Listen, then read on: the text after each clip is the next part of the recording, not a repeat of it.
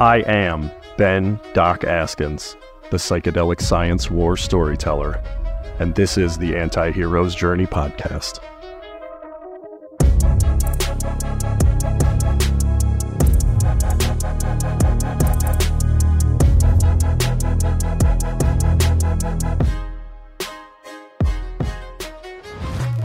Hey everybody, Doc here. If you're enjoying the podcast and you want it to be possible for me to continue to make it, then I'm going to need you to go to my store at antiheroesjourney.com and buy my audiobook and my ebook in one of the many translations available, or go to shop and pick out some of my stuff. T-shirts and hats and pet bandanas and bikinis and scented candles and all sorts of nonsense, all the things you could ever want and never need, and get 10% off with the code, all caps, FRIEND10. Go to antiheroesjourney.com and use the code, all caps, FRIEND10 to get 10% off anything that you could ever want there. I appreciate your support. Thank you. I love you. Goodbye. What's up, all you anti-heroes out there? This is Doc Askins bringing you another Q5 podcast episode where I ask some pretty awesome people 5 awesome questions. They're 5 of my favorite questions that I use in preparation sessions for ketamine-assisted therapy. I've got Dr. Sofia Peeva on the podcast with me today. She is one of the pioneers and early adapters of using low-dose ketamine in combination with psychotherapy to treat treatment-resistant depression, anxiety, PTSD, and chronic pain. Her clinic, called Propel Therapeutics, is located in Sacramento, California. Sophia, how are you doing today? I'm doing great. Thanks for the invite. It's been really nice to feel like somebody wants to hear, my opinions on all this. Yeah, I'm really excited to hear everything. So let's jump right in. What's your story? So my story is that I'm an anesthesiologist. And when I came out of my training, I was very energetic. I was ready to work. I went out there. I joined a private practice. And I basically burned out in 4 years. I was in a depressive state. I was irritable. I couldn't kind of stand my work anymore. Even though I loved what I did, I just couldn't keep going to work. Some days I'd be driving to work thinking, oh my gosh, is this what I'll be doing for the rest of my life? And it just felt like didn't feel right. And so anyway, so I quit my job without any backup. I just basically gave my resignation. And then I kind of went on a little internal journey for a few months to try to figure out how to make myself happy. And then eventually I joined up forces with Dr. Fisher, who's a psychiatrist. And I was telling him that ketamine has been shown to have some good results with treatment-resistant depression, anxiety, PTSD. And I told him, hey, I feel very comfortable infusing this stuff. If you would like to do the psychiatric portion of it, because obviously, ketamine therapy has some requirements, I think, to make it more successful than not. So then we joined forces and we opened up this little clinic. And it used to be just something we would do on the side. I would go to work all day, and then after work, I would go back to the clinic, and then we would do our thing for another 3 hours, give people ketamine therapy. And then eventually it grew into a clinic where we created an immersive environment. And now we help hundreds of people, and it's really rewarding. And it's really grown from this tiny little idea to a place where I have employees, and also a place where I'm healing a lot of people and also taking good care of my employees. It's a really good spot that I enjoy. I feel very proud of it. So yeah, that's my story. It's mainly, I'm just on a quest to see how I can impact the most amount of lives. Yeah. Tell me a little bit about what attracted you to anesthesiology in the first place, if you're willing. I'm not sure what the first thing was that did it, but when I was a young girl, and I'm thinking 5 or 6 years old, what I remember I used to do is I used to have all of these dolls and stuffed toys at home. And one of my favorite activities that I would do to all these dolls is I would line them all up. And then my grandma would also be at the end of the line. I would go around and give all of the toys a shot. I used to have these play doctor kits with a syringe, big syringe. So I would give them all injections. And then at the end, I'd get my grandma too. She was at the end of the line. So then for a long time, I used to think like, I want to be a doctor. I want to be a doctor. And then what kind of doctor am I going to be? I didn't know. At first, I thought I was going to do surgery. So at first I was going to do surgery. And then all of a sudden I decided no, anesthesia is the way to go. And honestly, I feel like I made the right decision for myself. And I really enjoy the work. I enjoy the interactions with the patients.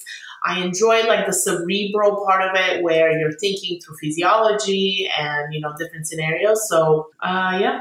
Did you grow up out in Sacramento? Are you a California native? So not exactly. So I was born in Bulgaria, and in 1995, my parents got the first wave of green cards. That was Bill Clinton's administration did the green card. So they were one of the first waves out of Bulgaria. So we came in 1995 and we were in San Diego. So technically I've lived in California for most of my life, but not Sacramento. Sacramento, I've been here for about 6 years and I love it, but it's supposed to be a big secret. Don't tell everyone. It's not good here. Don't go. But I love it. It's not the spot. Not what everybody wants. Okay. Yeah. What did your parents do? Oh, both of my parents are engineers.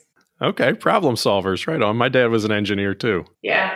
Okay. So you grew up giving doll shots and went into anesthesiology after deciding surgery wasn't the option. I mean, you're still in surgery and anesthesiology, but you're the one that gets to relax and sit down and monitor the patient rather than, I never enjoyed my surgical assistant rotation. It seemed like the only two cool jobs in the room were being the surgeon or being the anesthesiologist. Everybody else there is just kind of walking on eggshells trying to make sure this person doesn't die.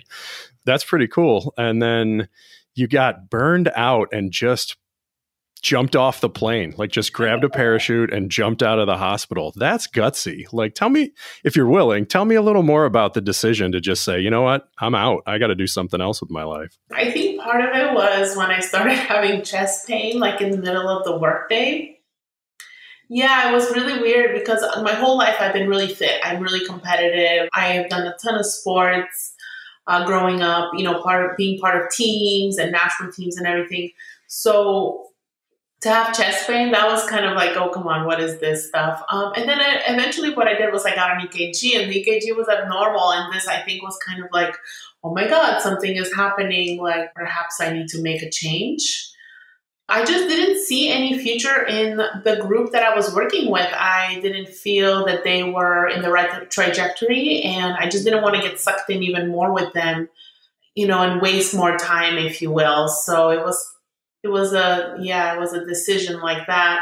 And I had a really supportive spouse, of course, who was, there and saying like, hey, look, financially, we're going to be okay. You can just stop and find something you're happy with. So I think that really helped. But I think even if that person wasn't there, I was still going to do it. It was, I don't know. I'm just like that. If I don't like something, I will change it because that's the only way, right? I mean, grass is greener where you water it, not on the other side.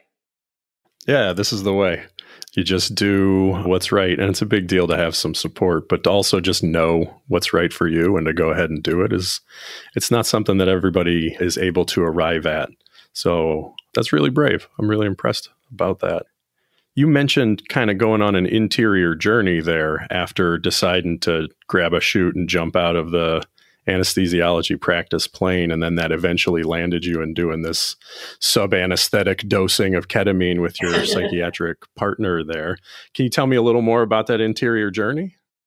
Well, it was just a reevaluation of what I value in life and what I think is important in the context of realizing that life is finite, it has an end, and so you just have to do something that you are proud of and you're happy with, because at the end of the day, life does end at one point. So even if you screwed up, it's all going to end at some point.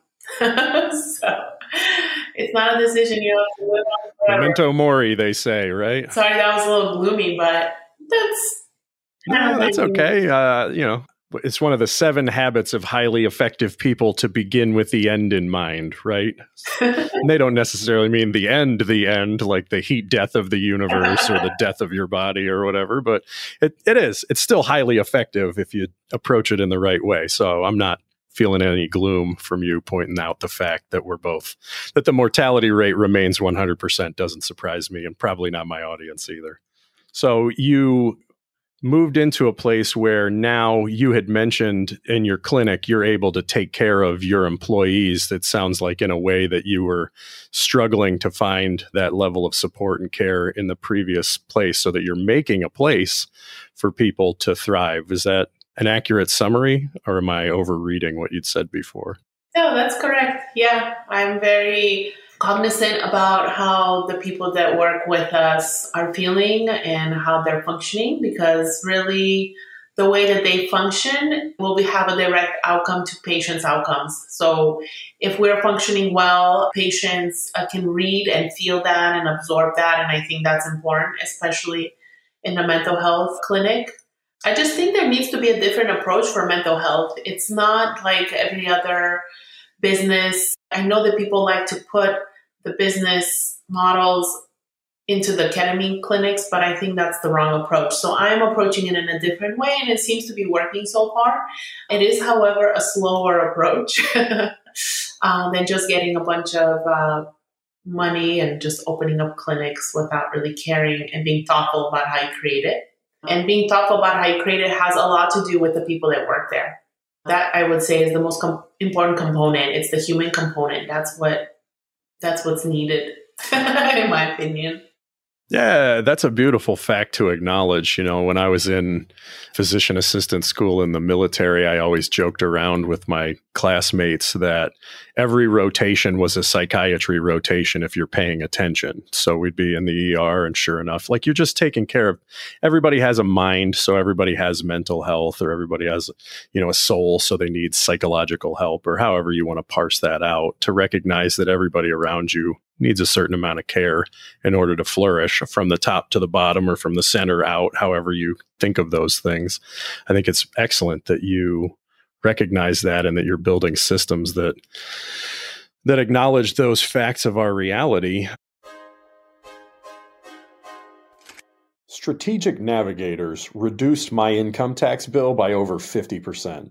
These guys save entrepreneurs anywhere from 40 to 60% on their income taxes. Click the link in the description to schedule a call and see what these guys can do for you. If you enjoy paying as much as possible in taxes, then just ignore everything I just said.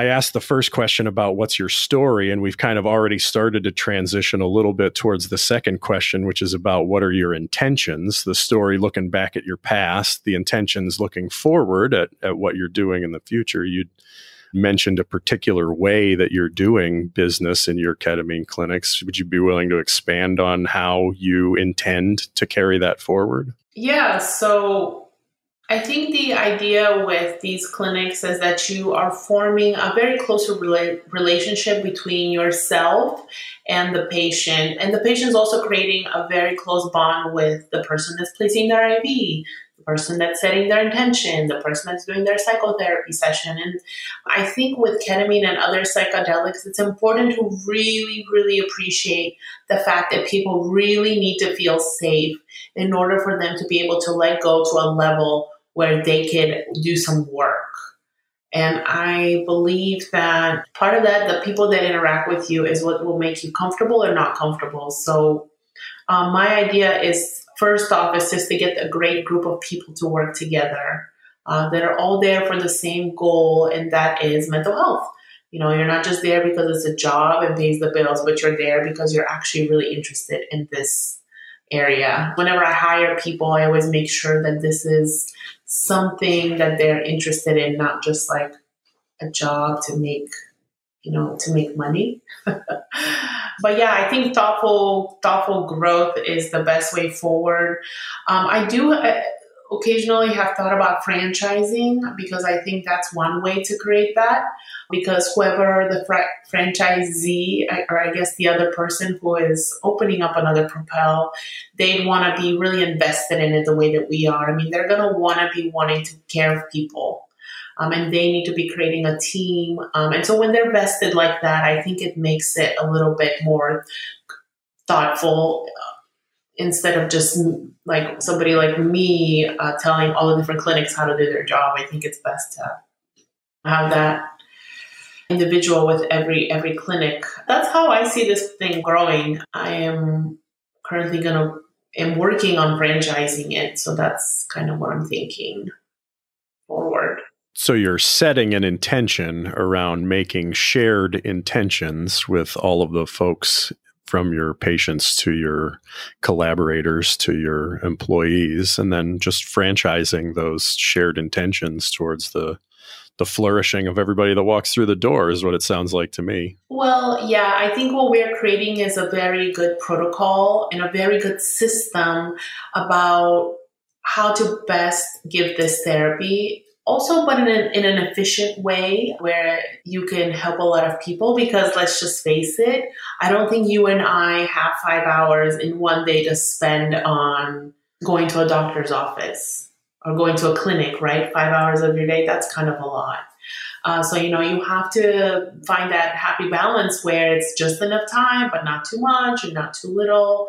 That could vary from person to person. And I think this is why the program and the system that we have created really works well in order to address all those individual needs. And I think it would be a valuable thing to kind of spread out. So, yeah. So first step one is just to continue to refine what we have and then copy and paste, I guess. You're coming up with sort of your own unique protocols for different indications around mental health versus chronic pain, or some of those things around different dosing and duration of infusions and all of that. Is that what you're talking about, or am I misunderstanding and you're intending something else? It's that, and then also the other components of the program, other integration groups, other support, other things that also come with that. But yes. I nerd out about the medicine with my friends all the time, but we don't necessarily have to go on some kind of deep dive here talking about any of that. But yeah, it sounds like you're also talking about holistic protocols, like taking care of the whole person and the whole clinic and meeting them in their whole lives.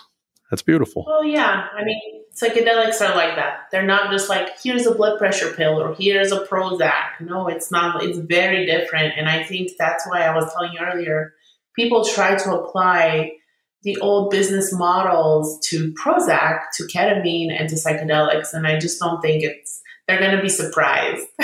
Let's just say that. And I think they already are, because there have been a couple of chains of clinics that have closed down recently because they were not doing well.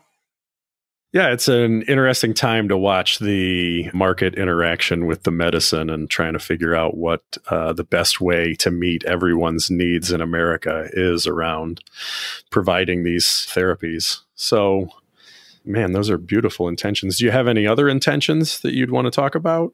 Like professional ones, or?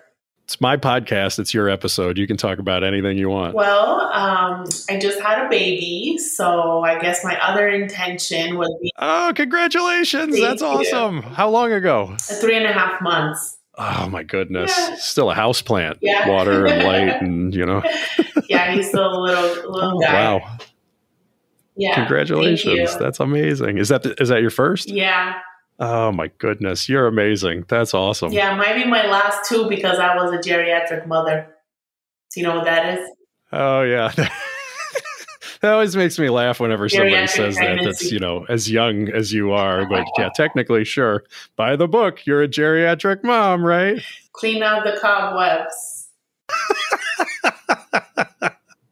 Oh, that's awesome. So you got a little guy. Yeah. Oh, sweet. So I guess my other intention is just to, kind of bring up this young human so that he, fits in, is normal, but, can think critically and is just a good human. So yeah, that's my other intention, I guess, on a personal level. Yeah. Well, thank you for sharing about that. I won't go down a rabbit trail around any of like the parenthood sorts of things, but like, it's my opinion that we should pass some kind of legislation where like, if you see someone with a young child, you should either be required to give them $1 or just ask them if they need help with something. Or if you can't do either of those things, just leave them alone and get out of the way. It's just such an important neurodevelopmentally vulnerable time for everybody in the whole family system. And as a society, we need to like start coming around people in the chapter of life that you're in a much better way than we are currently. The answers there are way above my pay grade, but the work that you're doing there, that's the most important stuff on the planet. I love psychedelic assisted psychotherapy, but I mean, being a parent, yeah. God, it's a mystery. It's kind of fun though. I'm taking it in strides. It's kind of fun. I have to say, it's like you get to train this little human, and however well you train him, they come. At the end, we'll all know. So that's kind of it's kind of like part. You don't see the result until the end. Yeah. It's like the arrow's launched, but you can still kind of adjust slightly the trajectory now, right? Nudge it to the left and the right a little bit, but it's already launched, right? It's out of the bow. It's his own little person now. Exactly. Oh, that's amazing. I'm glad you're having fun with it too. Yeah, It's a beautiful thing. Yeah. I mean, I got a lot of, everyone always tells you their terror stories, right? So it's been nice to kind of just roll with the punches a little bit. I think we're doing well. We're getting enough sleep. Guys sleeping through the night. I mean, what else can you ask? Yeah. Well, yeah, what can you ask for if you're getting to sleep that soon? That's a dream come true. Yeah. Cool. So again, you've kind of anticipated the next question to some degree. You're very good at this. My next, question 3 is, what are you grateful for? Are there other things beyond the little dude that you're grateful for? Oh gosh, of course. There's lots of things I'm grateful for. I mean, I'm grateful that I was brave enough to take this little leap of faith and create something that I really enjoy growing and going to work. I'm really grateful for my parents because they're very supportive and they help with other aspects of our lives, like take care of the little man occasionally, or, always lots of advice from them. So, and then I'm also grateful for my significant other because he's been really, really supportive and very encouraging. So, with any business, there's always ups and downs. I call them the waves of the ocean. And, when you're on the trough of the wave, it can get a bit disparaging. And then you start having these intrusive thoughts like, okay, am I doing the right thing? Should I have just go back to the hospital? But yeah, I think him being there and always being positive about everything, I think it helps me like move past those periods, and then we're all good again. So yeah. So with your whole story and all of the intentions that you've set and the gratefulness that you're carrying, what are you creating? Well, I think I'm creating what everybody else is trying to create, which is to have a life that they enjoy and to hopefully live every day to the fullest and try new things and explore new areas. And yeah, so I think that's my final answer. Accepted. You're a winner. So that brings us around to the last question, which is sort of an identity question. Who are you really, Dr. Sofia Peeva? Let me go back to Philosophy 101. Okay, so first of all, I want to preface this with like most doctors and people in the medical field, and correct me if I'm wrong, most of us are like type A, and we're very like, by the book, we have our lists, we're like accomplishers, we're very astute. Going back to the psychology class. So what happened with me is I thought I graduated from college and I had my parents there and I walked through the stage. And then a few months later, I went back to pick up my diploma. And at the diploma office, the lady told me like, oh no, it looks like you never graduated because you forgot to take this one requirement. And this one requirement was a philosophy class. My parents, like everyone thought I had graduated. I had gotten a job with my new credentials. Now you're having an existential crisis over a philosophy class. Now, how am I going to tell my parents that I didn't actually graduate? Like, this is going to be the most embarrassing thing. So what I do is I go behind their back and I find some community class, I could translate over to my college so they would give me my diploma. So I'm doing this online, I'm doing this philosophy class. And these are the kind of questions that they were hitting me with, who are you really?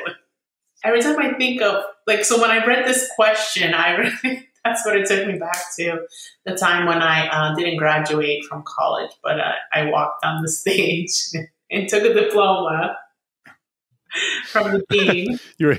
You were like a poser. You hadn't checked the philosophy block, but you wore that cap and gown and walked across the stage. Right. It's funny, I did the exact same thing, but it was an art class. The exact same thing happened to me, and I had to go back and take 3 credits of art to get my first bachelor's degree. That's crazy. I feel like if I had never gone back to get my diploma, I would have probably still thought I had graduated, and eventually, of course, when I applied to medical school, they would have been like, I think there's a problem here. You took the philosophy class and you passed, so now you know who you really are? Or? Who am I really? That's a very, very broad question, really. I think I'm somebody who cares a lot, but is also not afraid to take care of business and do what has to be done in order to move forward, or to survive, if you will. Also, I think I'm somebody who has gotten so many rejections throughout my life that I really roll through rejections and I keep moving forward. So I think that is also very helpful because, that's how we learn. We learn from our mistakes and that's how we grow. So if you're never making mistakes, are you really growing as a human, as a person? So yeah, I think that's a wrap for me on who I am. Yeah, you're clearly a very strong person. Do you have any final thoughts for our audience? Always put value on the things that improve your quality of life. That's it. Those are my thoughts for everyone. Final answer. Yeah. That's great. All right.